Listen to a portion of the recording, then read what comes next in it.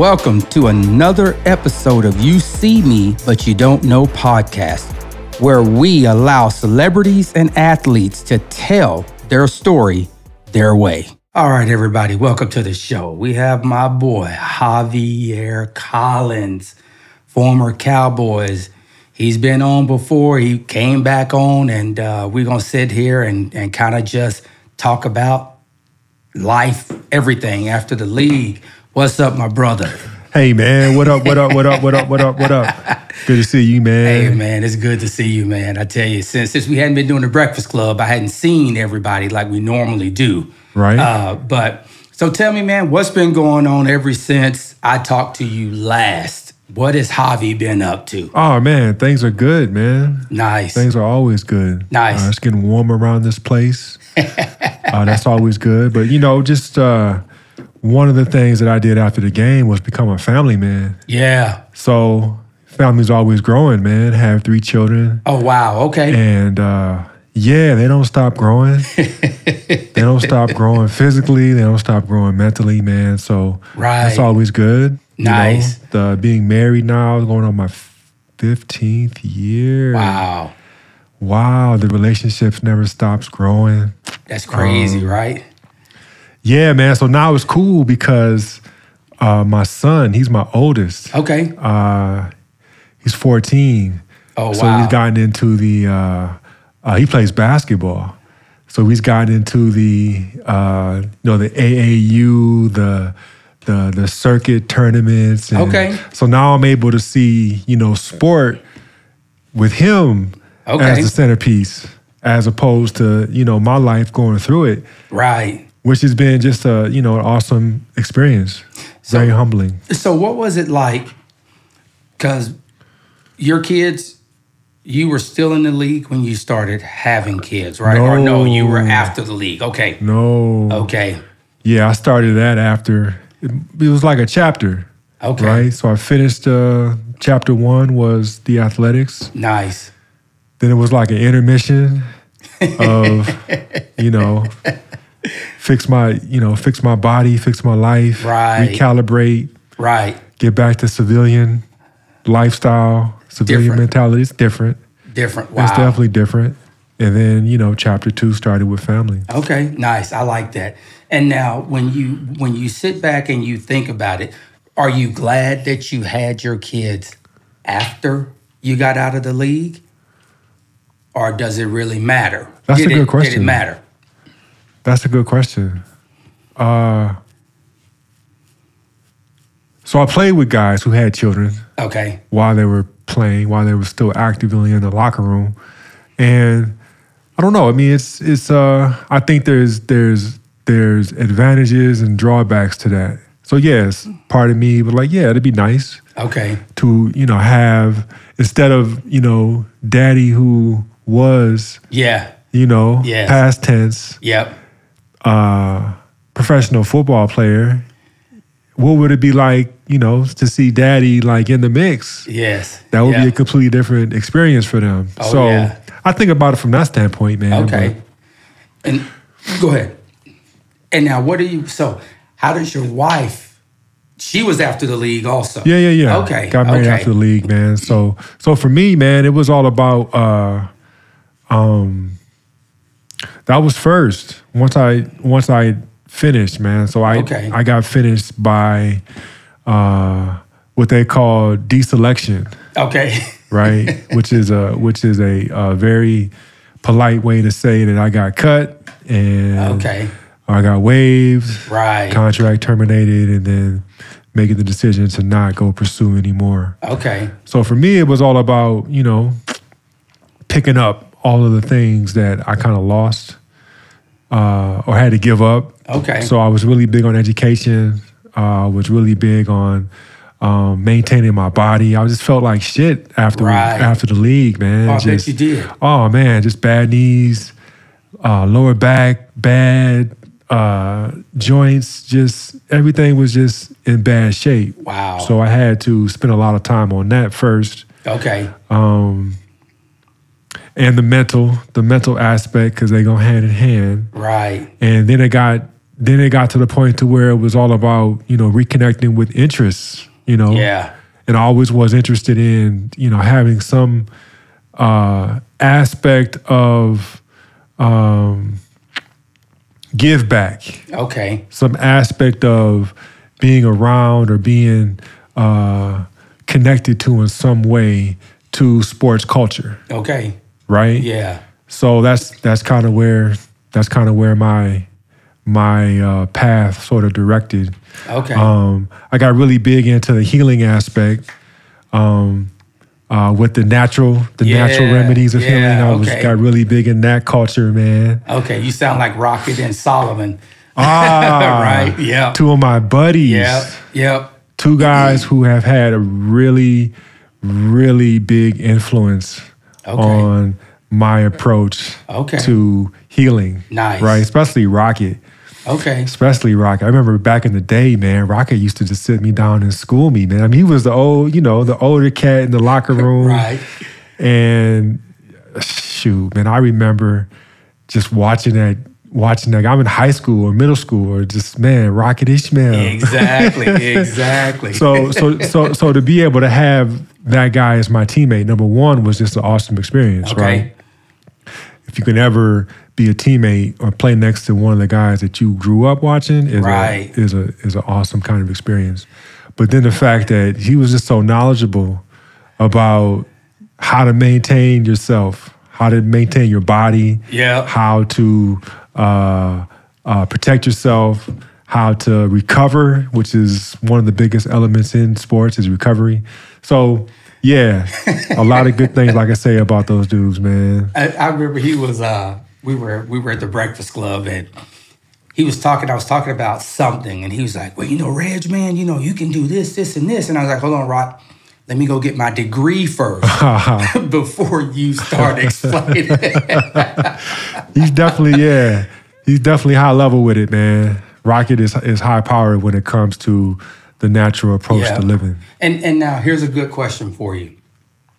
When you were in the league and you had the injuries, you had the best care to get through that injury. But it almost seems like it's a Band-Aid while you're in the league. And then when you get out the league, everything that you were taping and fixing together comes back. Yeah. You know what I mean? That's an interesting way to put it, man. And looking back, it does seem like, it is some of the best, I don't want to say medical staff because they're really not doctors, but they're trainers. Okay, yeah. Right? So the best training staff available. But their job is not exactly to heal you. Right. Their job is to keep you in working order, right? Whatever that means for each individual. Right. So shit starts to fall apart, once those trainers are no longer in the picture. So now do you, and you talk about it, going to the natural and stuff like that. Do you think most guys think about life after the league and how their bodies are going to feel? Oh. Or we could just say you. How did you think about it? I thought about it, but maybe not as much as I should have thought about it. Okay. I was mindful of it. Okay. I wasn't totally reckless. Right. I was mindful. Okay. About setting myself up in a positive way. Okay. Physically. Right. After the game. Which kind of, it's hard because, football is all about, running through brick walls. Every day. Running through brick walls. And you can't run through a brick wall with a conscience. How does that happen? Well, I think how it happens is, that next man up. So you have to basically feed your family or you got to eat. You know what I mean? Sure. Right. So that's what you're thinking about, right? You're thinking about running through that brick wall. You're not thinking about, damn, what happens when I'm no longer asked to run through these brick walls? Or What happens when I can't run through these brick walls? Or Right. what happens when this team doesn't want me to run through these brick walls no more? And no other team wants me to run through. No one really thinks about it from that standpoint. Oh, yeah. It's just about the now. So, yeah, I was guilty of that. It's kind of what is required to stay there. To your point, Yep. it's about there's somebody right behind me who's looking to take my spot. Oh, yeah. So yeah, man. Yeah. Yeah, you going deep, man. Bringing me back to memories I haven't thought about in a while. You man. know, when you think about it, it's like you do everything you need to do and then some. Yeah. To stay a part of that 1%. Right. But then when it's all said and done, and you come out, it's just you. Right. And you know, I look at old pictures of you when you played. Pictures of Solomon when he played. Right. Y'all don't even look the same. Night and day. Yes, because it's like when I saw Solomon, I was like, what? Yeah. And then I saw you, I was like, wait a minute. But it's almost like you have to be in that mindset. And it doesn't matter if you are 200 pounds over where you should normally be. Yeah. Because you got a job to do. Right. You know? And you look afterwards and it's like, wow, did they, what's going on? But it just shows you the dedication and what it takes to stay at that level. You know what I mean? Sure. Yeah, absolutely. I mean, there's some other things. There's some luck involved and, good fortune and, but yeah, definitely it is that drive and that discipline. Yep. And just applying it into a different direction. Yep. Based on the interest. So, yeah, man. So it's how I see it. It's just about healing. Okay. Right, and that's when we really get into the natural healing conversation. Okay. Because to your point earlier, a lot of the things that we get from the training room, whether it's anti-inflammatory, or whether it's a painkiller, or whether it's just something to rub on. One of the coaches used to call it liniment. Whether you get some liniment to rub on some sore spot in your body, it's all just acting as a Band-Aid. Yeah. Right? It really is providing no healing. In fact, most of those things are damaging to your body, to our bodies. Wow. In the long term. Right. Right? They're addictive. Yep. Right? They destroy tissues. Yep. They destroy neurons, cause dependency. Yeah. So that's kind of what, in my era at least, the culture of football was about in terms of how to keep yourself on the field. And you know what's it's the way I correlate that or put it together is you have your league player, you have your NFL guy, you have your 21-year-old soldier that you send off to war. Right. The league, you go into war every Sunday, right? That's what everybody sees every Sunday. Shoot, man. And there's 4 or 5 practices a week. Right. With no fans. And a whole bunch of salt pills and bananas. Salt pills. And pickle juice. Oh, you real old school. I mean, we had Gatorade, but we came up with some pickle juice. So if you look at it, like you said earlier, you guys run through that wall. Your military guys run through that wall.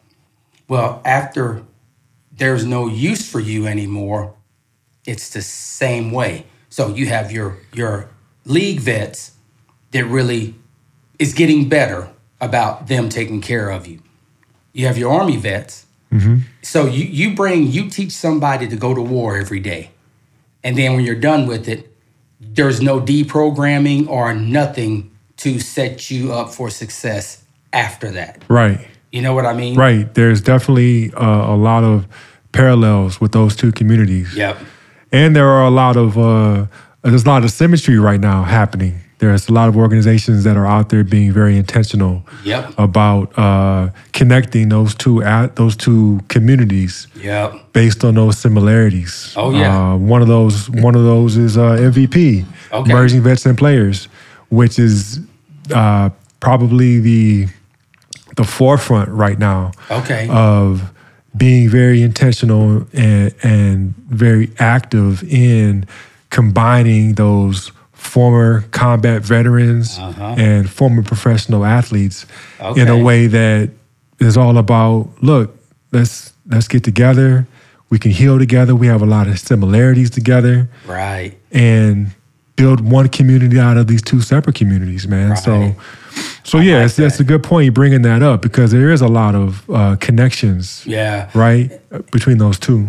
And I know you're getting, the collective bargaining and all that stuff. So you guys are starting to get more stuff from the league through either the trust or the PA. And it's like, I've talked to some guys and they're like, man, I don't want nothing to do with it. Because my first question to everybody was, when you are a former player, you never call it the NFL. You call it the league. Right. Which is interesting. Yeah. Yeah. It is. It's an interesting thing because you're at the top of that pinnacle. Yeah. So you would think, oh man, yeah, I played in the NFL. No, I played in the league. Yeah. And I just laugh at it because I was like, okay. But then once you're around y'all, it's like, I see why they call it the league. Yeah. I totally get it. But it's I'm glad there's more stuff out there for y'all to help y'all, like the MVP and, the trust or the PA. But it's when you came out, how much of an adjustment was it for you to get back to who Javi was before the league? Well, yeah, that's a great question. It's a big adjustment. It's a big adjustment for any player. Usually having to get to that point, having to get to that level in one's career, one's football playing career, you had to have started a long time before, very young age. Yep. So that's a lot of years. We're talking, 20, 15, 20, 25 years of just doing this one thing. So having to relearn anything after doing one thing for 25 years would be hard for anybody. So, there's guys, it's make no mistake about it, man. There's an elitism within sports, right? There's 1% of the NFL who these players, they have, a nice, cushiony analyst job on a sports network, or they have maybe a coaching job, which is a different track, right? But still relevant, still available to them. They have something that is already set up, right? This is only available to a very 1%, right? But by and large, everyone else, don't get me wrong. That 1% still has to go through some shift. Yes. Right. Yep. You think of Tom Brady. Yep. Right. Think of Brett Favre. Right. Oh yeah. Had to go through some shift to get back to who they were, whoever that is, right? Wherever that is, right? But we all got to make our way back. It's just that some got to do it, and they get paid for doing it because they have a new job already set up, right? And others, you got to fend for yourselves. I was talking to Jeff Allen, and yes, my boy. He was like, man, because I asked him, did you think about life after football? And he was like, yeah, I did, but that was towards the end. I didn't think about what I wanted to do when I first got into it, because I'm thinking I'm going to play for 15 years. You're going to play as long as Brady played or whatever. Uh-huh. And not everybody gets to do that. Like you said, some of you get dehired. Some of you get put on IR and then get released the first day back and stuff like that. And it's like, wow. So you take that person and you go from a strict schedule. You know what you're doing from the time you wake up to the time you go to bed. You know what you're doing from the time you go to to the stadium to the time you get out. Yes. And I think to me, that would be the hardest part for me, because you've had somebody dictating your schedule for the last 20 years or whatever, from college on through into the league. You know what I mean? That's right. That's right. And it's funny you say that, man, because that's like half of it, right? When you no longer have someone that can give you an agenda or itinerary of what you have to do, then you really realize how much time is really in a day.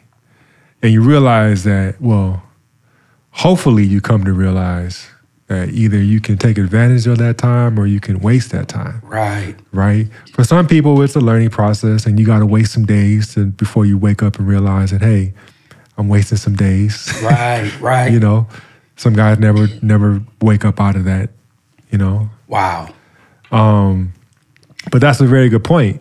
Like so much of the lifestyle is structured. So much of the lifestyle is kind of ready-made for you, that really all you have to do is show up. Can you imagine living a life in anything where all you have to do is show up, right? That's it. All you got to do is show up. And after you show up, you know, you got to perform well. You have to perform at least better than the worst person, right? At least better than the worst person. And get a massive paycheck, right? Oh, yeah. Discretional income. That, I mean, yeah. So when that phase is over and you have to make up your own schedule, it's easy to get lost in that. It's easy to get lost. That's crazy. But I can see it. I can totally get it. Yeah. Because now all of a sudden, like you said, you went from practice 3 or 4 hours a day, meetings, film sessions, whatever, so 8 hours or whatever. The day is scheduled out to the half hour. Oh, wow. You know where you're supposed to be. Wow. You are assigned a place to be, right? So much of that plays into the success. Okay. Right? When you don't have to think about things like that. Right. Right? Wow.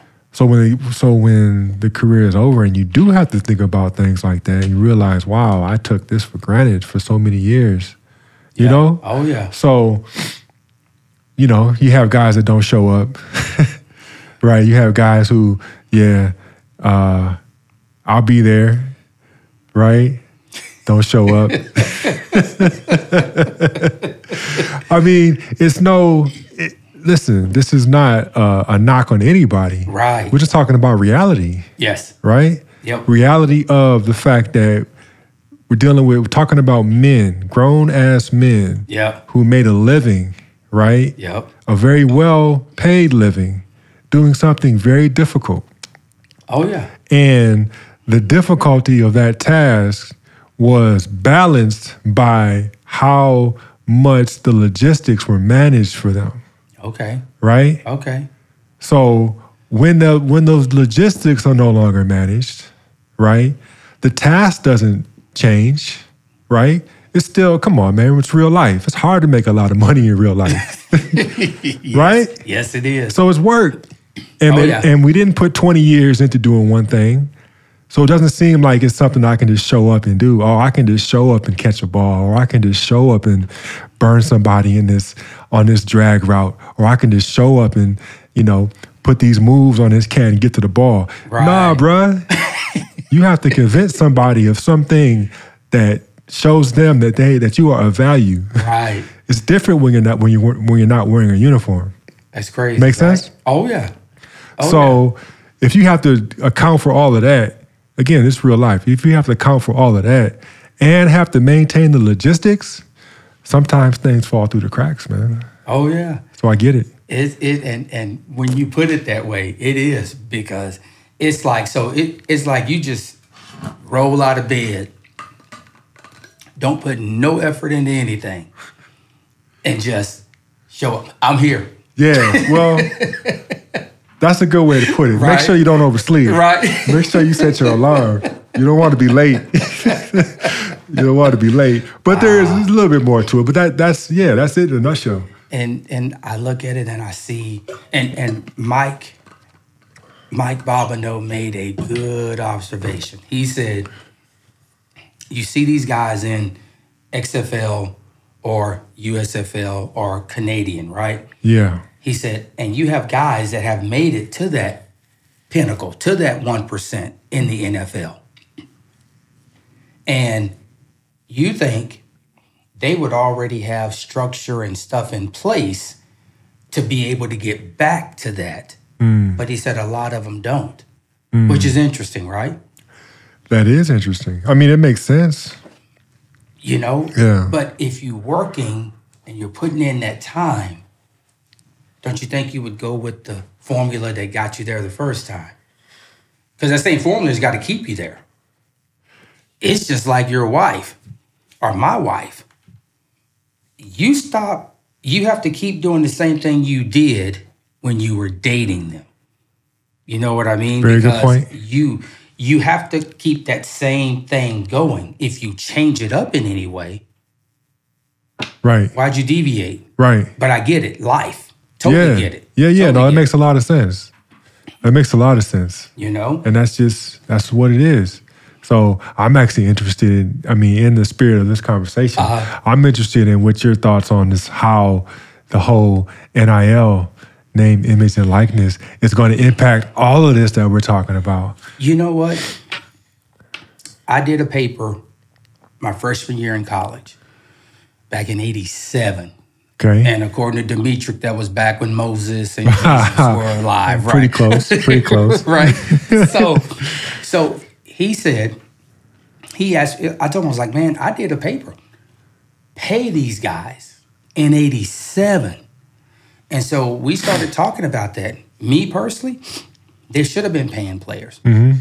Okay. And me personally, they should retroactive it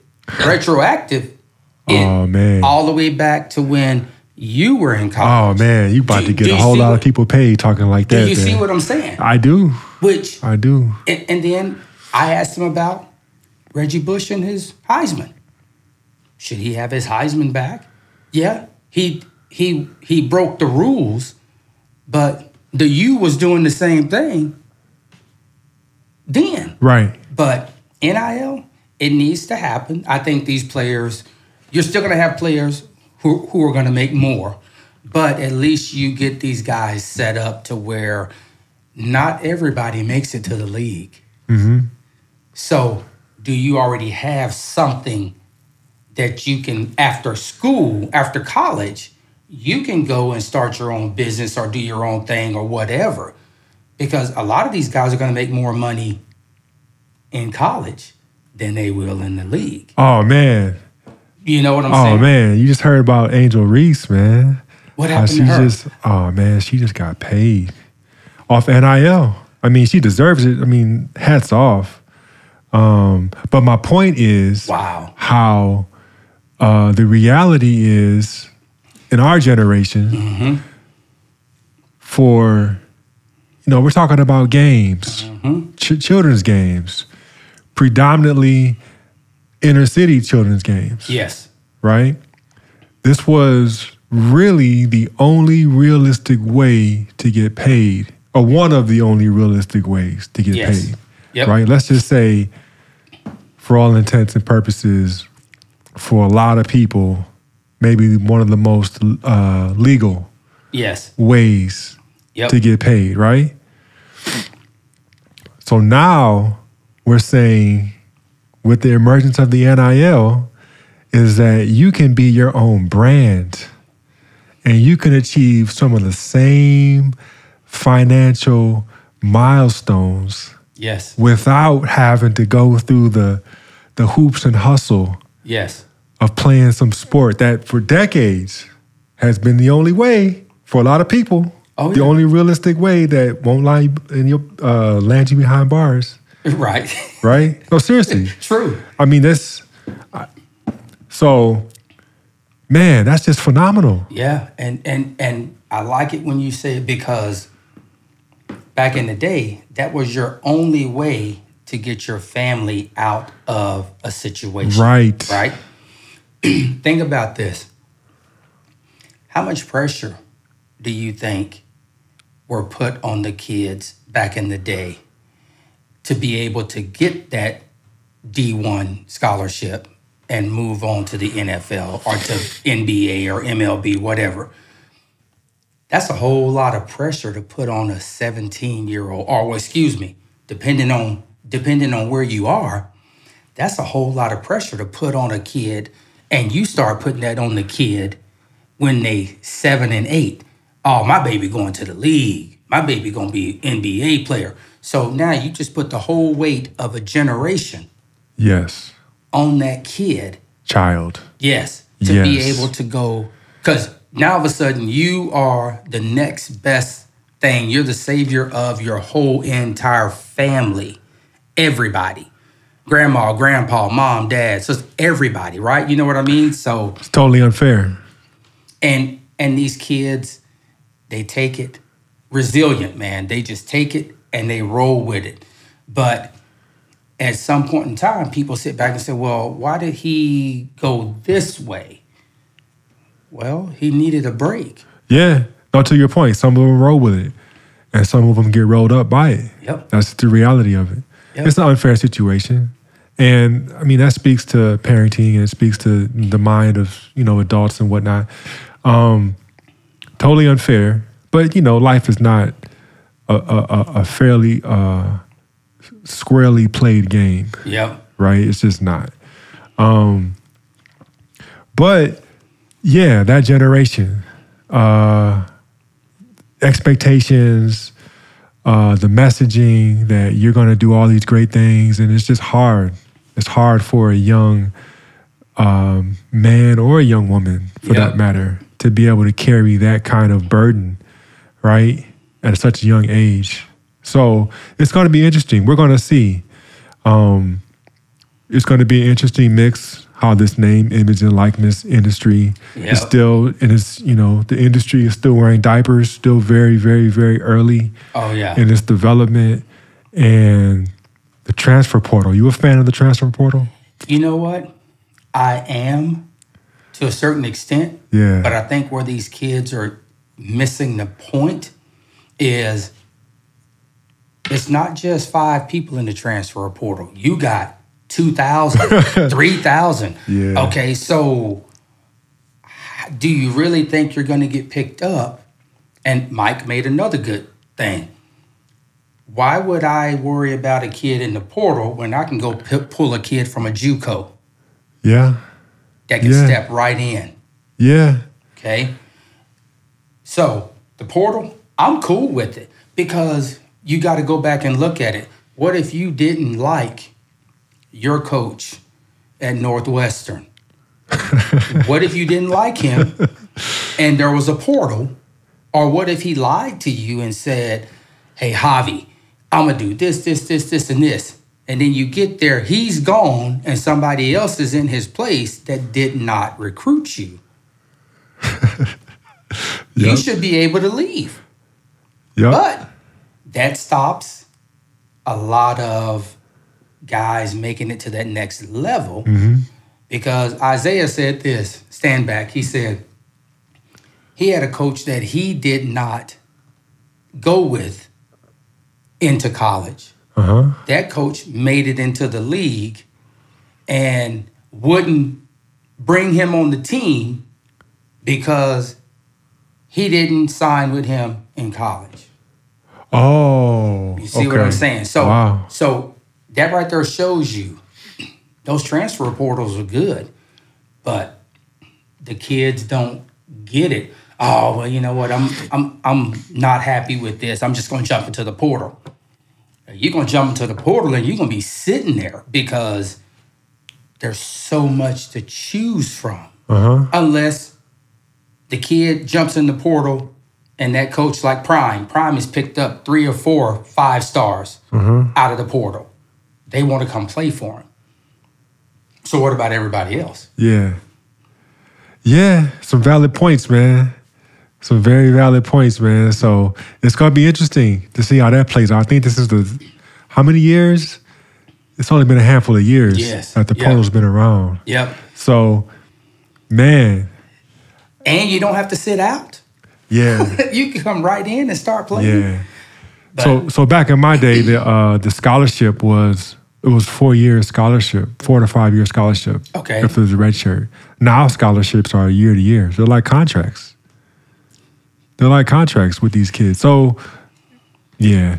Hey, man, I used to play NCAA football, PlayStation, Right. or Xbox, the college version of Madden. Love the game. Okay. That's what started NIL and portal and everything, because these kids, you still had Alabama, you still had OU, you still had Tennessee, you had those teams. So the universities were making money off of that NCAA game, but you had the players that were basically name, likeness, and image, or name, image, and likeness off of that game. Yeah. I'll even go back even further. Think about this one. The U was off the chain. But nobody said anything about the U. Yeah. All that was swept under the rug. Okay. SC got into all of that, and which is one of the reasons Reggie Bush lost his Heisman. Yep. But think about that. These schools have been doing that. Everybody's been doing it forever. But they only punish the ones that are not in your Power Fives. SMU got slammed. Southwest Conference. Yeah. Southwest Conference or SEC. Right. So Yeah. So but I hope it works. I think it's going to be good. They just have to come up with a process. Yeah. To where it's not just Wild Wild West. You know what I mean? No, I agree. But I mean, hey, I want the kids to get their money. It's just like you when you played. Go get your money. Yep. Because you got these universities making billions of dollars off of athletics. And if you're in the SEC, you can basically do what you want to do, and you have a good division. And these kids, you get tired of it. Look how many kids jumped in the portal out of Alabama. Yeah. Everybody's going to do it. But hopefully these kids are not sitting in the portal. And then now you're trying to come out. Well, you only come out of the portal if somebody wants you, right? Yeah. I mean, you got it. Yeah. I mean, it's completely foreign to me as far as how it works. Yeah. But yeah, it's a new day. It's a new day across the board. Oh yeah. But I've always been an advocate of the athletes. I've always been an advocate of student athletes in college and the athletes after college. So, man, more power to them. Oh yeah. As we continue to figure this thing out and figure out the happy medium. Right. Right. When we got big business and big athletics, we've seen that's not a very good mix. Yep. Dealing with human capital. It's hard. It's hard. But, man, we shall see. It is. I mean, look at the draft and look how people position to do this or do that just to get the people. But if you go back and you really look at it, most of your guys who make the rosters are undrafted free agents. Yeah. I mean, you got guys that are not 5 stars. Mm-hmm. You got a guy that may be a 1 star, may not even be a star, and can go and make an NFL roster. It's like, okay, so are we overhyping the draft? Because a lot of the guys who get drafted don't make it. You got a bunch of them who do, but name Johnny Manziel's. The kid that came out of LSU that went to the Raiders, quarterback. Oh, that's right. Russell. Yes. That's right. Marinovich, drafted high. And now, don't get me wrong. You still got high draft picks that make it and are very successful in the league. But most of your guys are undrafted free agents. Because you got to work. It's not, you don't get your name called rounds 1 through 7. Yeah. You on the back end. You putting in that work. Not saying no one else is putting in that work, but when you work for it and you attain it, it means a whole lot more than going in the first round and you're an instant millionaire. I mean, look at Sam Bradford. Right. Good quarterback, but now you got the Bradford rule where they don't pay those guys like that anymore coming out because you haven't proven yourself. You've proven, undrafted guys have proven themselves to get to that next level all day long. I done talked to a whole bunch of them, and these guys are making the team. Right. So it's all about, and the thing is, whether you're drafted or undrafted, you still are part of that 1%. Yeah, that's right. It don't matter. You just got to work harder to get your money and your payday. Yeah. But it doesn't matter. Right. We're talking different 1% though. Different 1%. There's a percentage inside that percentage. Definitely. I've heard that. That 1% of like all athletes for sure. Very high achievement. You get to the league, you have made it. Yes. You have beaten some very steep odds. Yes. Right? Yes. But it's the ultimate, right? The ultimate of the biggest pond ever. Yes. Right? So if you're a small fish, a medium fish, a large fish, you have jumped into the ocean. Yes. When we're talking about the league level. Oh, yeah. Right? So yeah, I totally agree. I totally agree with what you're saying. And it just kicks up. The elitism just kicks up from that standpoint. You know, I was talking to Kajana Carter. Okay, boy balled out at Penn State. Balled out in the Rose Bowl. Went number 1 overall. And he said every year he gets to hear his name, the biggest bust in NFL. One of them. For sure. He still made it. He went number 1 overall. How's that a bust? Right. I understand. But then you go back to undrafted guys. Dude, you made it to the league. And you got some of them that come out of HBCUs that wasn't even on the radar. And they ball out. Right. So I see y'all. You made it to the league and got a contract. It don't matter if you went first round, 7th round, Mr. Irrelevant. It doesn't matter. Yeah. Because you did what you needed to do to get to that point, you know? You know, that's a very good point that you're raising. And so it brings like a very complicated conversation. I don't know if we'll be able to talk to me. Cover it. Talk to me. I want to hear that. We can start it and come back part 2, part 3, part 4. It don't matter. Okay. So you're talking about Kajana Carter. Yep. So yes, the reality is he made it. Yep. Right? Yep. Shut the F up. Yep. He made it. Yep. Right? However, we're talking about expectations. Okay. Right? We're talking about expectations that have been created by a specific person. Okay. Right?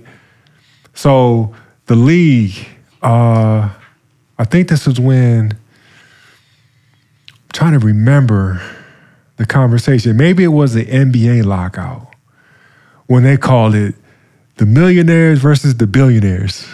Was that the NBA lockout? Yes, I think it was. Okay, I just bring that up because it was the most recent in my mind. But that's the concept. When we talk about who runs the NFL, right? If I ask you, Reggie, who runs the NFL? A certain archetype comes to mind. A certain identity comes to mind. Yes. Right? All the owners. All the owners. Right. Right? Oh, yeah. Who share certain characteristics. Yep.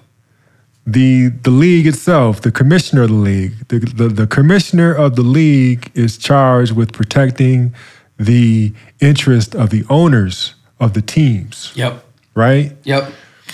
The executive director of the NFLPA is charged with protecting the interest of the players. Yes. Right? That's how that relationship works. Yep. Right? So when we're talking about expectations that are put on players, those expectations come from the owners, the Good Old Boy Network, the executives. Yep. right? Oh, yeah. We're talking about a specific identity. So I didn't even want to get that detailed in it, man. Oh, you good, man. You good. But it's a very detailed conversation because it needs to come out. Well, it needs to be heard or... Well, it needs to be redirected. Yeah. Right? When we're talking about rights and equity and power, yep. Right? We're talking about who is the majority of the leadership within the locker room, who is the majority of the players on the field or on the court for that matter, yep. Right? So we're talking about who the majority is. Now we look at how much power does that majority have compared to who's the majority of the people off the court, behind the scenes, in the front office, yep. Right? How much power does that group have, right? Compare power. Is it the same? Highly unlikely. Yeah. No, doubtful at best. Far from it. It's not.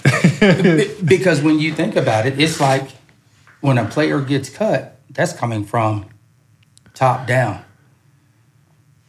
As I would say, what is your ROI? Right. At the end of the day. What is that? That's good. What does that formula even look like? How do you, because that's what it is. Yep. When you go to a draft, you are looking at investments. So how does an ROI sheet even look on a football player? That's what I want to see. Let's see. That's what I want to see. It may look a little like this. What's this character? Well, actually, half the time your character don't matter. Half the time. Uh-huh. It just depends on how good you are. Oh, we can overlook that piece of it. But you got that character. Then you have, okay, how did he grow up? Okay, how many injuries has he had? Okay, that's it. I don't think they care about anything else. As long as you're not injury prone, you had a halfway decent upbringing. Yeah. And how many jerseys can you sell? Yeah. That's my version of I hear you. What it looks like. I hear you. That may be totally different. I hear you. I mean, now, from when you hear it, these players go through a long process before the draft even happens. And if you got anything, look at the old boy from Georgia that was in that car racing thing that killed those two, right? Right. He still went in the first round. Right. Still. Right. Top 10. Did he go number 9? Yeah. To Philly. He went to Philly. So how do you, that was a big, you had to turn yourself in during the combine. So what is it teaching? It's teaching you can do whatever you want to do. What's the message? I hear you, Reggie. What's the message? What's the message behind that? So I cause an accident or whatever, and I still go top 10 and still make millions. Wow. Wow. That is crazy, man. Because it's like you're telling, but think about this. Growing up, and you probably saw it, you're good in high school. Teachers love you. Everybody loves you. If you were a little short of a grade in math, hey, I'm going to let you do this to make up for that grade so you can be sitting here, okay? You get Joe Blow over here, same grade, but Joe Blow has 0 ROI. Teacher tells you, you out of luck. But you go and it follows you. The better you are, the more you get away with. And then when you get to that point to where you are in that 1%, you think you can do anything you want to do and you have no consequences. I get it. Totally get it. I wish I was like that, had it coming up like that. But I think that's where some of the fall comes from, because you're so used to getting everything you want, certain people. But if you're a good athlete, your way is made for you. How many? As Will Smith would say, in the one movie he was in, I can't remember which one it was. He was telling old girl, "I want my daughter to do this.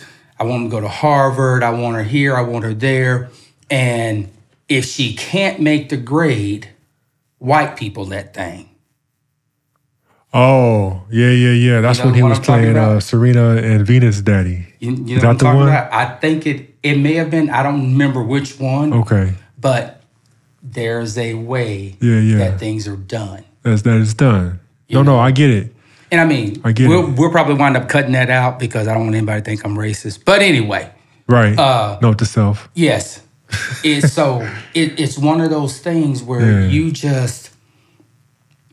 have the haves and the have-nots. Right. And then when you get to that league level, both of you are the haves. Right. But who's the shot caller? Right. See, I can go in on all of this. But Man, you say what you need to say because it is what it is. Right. But everybody is not ready to accept what is. So people are ready to accept what they feel. Gotcha. People are ready to accept what they want to accept. Gotcha. People are not ready to accept what really is real. Right. Right? Okay. So okay, you got to give us a little taste. I'm off the cup. I'm off the cuff right now, man. But this thing about, I grew up in the 90s, right? The golden era of hip hop. Oh, yeah. So, and we'll please cut all of this. Oh, yeah. Please cut it, We'll start cutting from before. Yes. I think it was King David. Yes. The movie. It could have been. With I didn't see it, but I saw the daddy in real life saying something like that. He was fiery. He was fiery in real life. Hey, you do and say what you need to say. Yeah. Because my thing is this. When you hold your tongue, people feel they can do or say anything to you. But everybody I'm associated with or that know me, that I hang out with, they say I'm crazy. I got you. Because I'm going to basically tell you about yourself. I'm not going to sugarcoat anything. I got you. And sometimes that's good. I got you. But more than it's bad. Because like you said, some people aren't ready to hear the real deal. Oh, I get it. Yeah. I get it. And this thing, Matt says what Matt says, and he doesn't care. Yeah. And I totally get it. You know, and I mean, coming from that high level, you guys have seen it firsthand. Yeah. I mean, like Jeff talking about, oh yeah, they'll turn around and you're on IR and they'll bring you back to practice one time and then cut you. Just want to see you on film. That's how it works. They just want to see you move around a little bit. Right? Because again, it's all about patchwork. Yes. They'll throw you some opioids, give you some anti-inflammatories that'll probably mess up your gastrointestinal system. Right. Throw some stem on you, some ice. Hopefully not surgery. Yep. But at the end of the day, it's all about, did we do enough to piece this motherfucker back together? Right? Right. Oh, yeah. Did we? Let's check that box. Okay. Now, let's get this motherfucker back on the field so we can see how it works. Yep. All right. Check that box. Get him on film so we have a record of it. Yep. He looks like shit and the injury is worse than we told him. Yep. Oh, yeah. Cut that motherfucker. That's the reality of it. Yep. That's the reality of it. That's how this shit works. That's the business of football. Oh, yeah. The business of sports. So like I said, I'd be interested in what that ROI formula looks like. When you're talking about capitalizing on an investment on a freaking human being. Yes, exactly. Which is crazy. It's fucking insane. Which is crazy. Because when you sit back and you think about that, it's like, wow. So I'm going to put $200 million on something that can get hurt and injured. That $200 million, I'm going to front load that and give you X amount up front, which covers 3 years out of a 5-year deal. Well, once you hit that 3 years, if you're still not producing, I have the right to terminate your contract. I don't lose anything because I'm not going to take that big of a salary cap hit depending on how your contract was structured. I get it. Yeah, man, it's all smoke and mirrors. It's business. It's just like everybody's got three shells and you moving them around. The NFL is ran by warlords and wizards, man. Seriously. The warlords are the guys who stood up in these big front offices. Right. And the wizards are the ones who they have crunch the numbers. You know, what did Solomon tell me one time? Solomon said, man, when he got cut, he practiced, did his thing, and then got a phone call. Yeah. And they was like, you ain't answer your phone. He was like, am I supposed to answer my phone? Oh, yeah, it's my day off. I know that story. That's my guy, Solly, man. Shout out to Solly. That's crazy, right? Yeah. Why you don't answer your phone? Yeah. And you know when it's getting ready to happen. Yeah. And I'm just like, okay. So I can see why players call it the league. Yeah. Because it almost is like a mafia type deal. Because there's a whole bunch of money. It's legal, but there's a whole bunch of money. And you only have, everybody is a part of their own family. Each team, that's your mob boss sitting at the top. And you got your sergeants, your assassins. Your assassins are the coaches when they cut you. I mean, you know what I mean? No doubt. But no doubt. That's the way it's structured. Yeah. And then you got to get all these guys together to get along. And then you have Snyder is like, well, if I go down, I'm bringing Jerry Jones down. I'm bringing everybody else down with me. Right. But he's still going to have to sell his team. Right. Low integrity. That's called low integrity. Oh, man, I love it. I love it.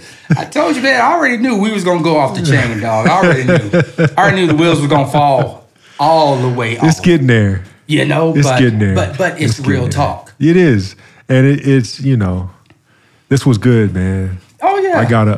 Oh, yeah. It's time to get you out of here, yeah, big dog. What time is it? It's 45. I got to call at 3. But no, this is... all right, it's getting there. Yes. I'm still... Yes. You know, I'm still codifying my words on purpose. Yes. Oh, of course. But I'm gonna pull the covers off of the words in a minute. And see, I already know you and Matt together. Yeah. Oh, it would have been off the chain from the start. Yeah. It wouldn't, because Matt is not gonna code. Or do. Yeah. He ain't gonna do no secret handshake. He ain't gonna do none of that. He gonna tell you exactly how it is. Yeah. And that's just how he is. But you also still have to be cautious of what you say. He's got the privilege of course. Of being reckless like that. Of course. Yeah. Which we all don't have. Much love to Matt, much respect, but it is what it is. Yeah. That's the world we live in. Yep. Most definitely. And we're mindful of that. All day long. That's what I love about the podcast, because you say what you want to say, and anybody don't like it, don't listen to it. Yeah. It really doesn't matter. Yeah. You know, this is an opinion. It's not a fact. Sometimes there are facts, but people still don't know how to take them. You know what I mean? But for sure. But man, I want to appreciate you, big dog, for coming on the show again, because I already know we got another episode to go into. It's waiting. Oh yeah. Bubbling. Oh yeah, it's waiting. And you know, and I asked you the last time, and I'm curious to see if your word has changed. What's the one word that tells who Javi is? Oh man, without even thinking, grateful. Nice. I love it. Grateful, man. Because the good, the bad, and the ugly. Grateful for everything. Seriously. I love it. Yeah. I love it. It's off the chain. Yeah. Well, I want to thank you again, my brother, for coming on the show, man. My pleasure, man. Thank you. You know, we're gonna turn it out. We're gonna turn it out the next time. Yeah. But again, my boy Javiar Collins, former Cowboy, on the show with me today, and we had an awesome time. And we're gonna go ahead and catch y'all later. We're out. Thank you for tuning in and listening. Remember to follow us on Twitter Instagram, Facebook, TikTok at You See Me Pod. Make sure you share with your family and friends. We'll see you next episode. And always remember, you see me, but you don't know my story.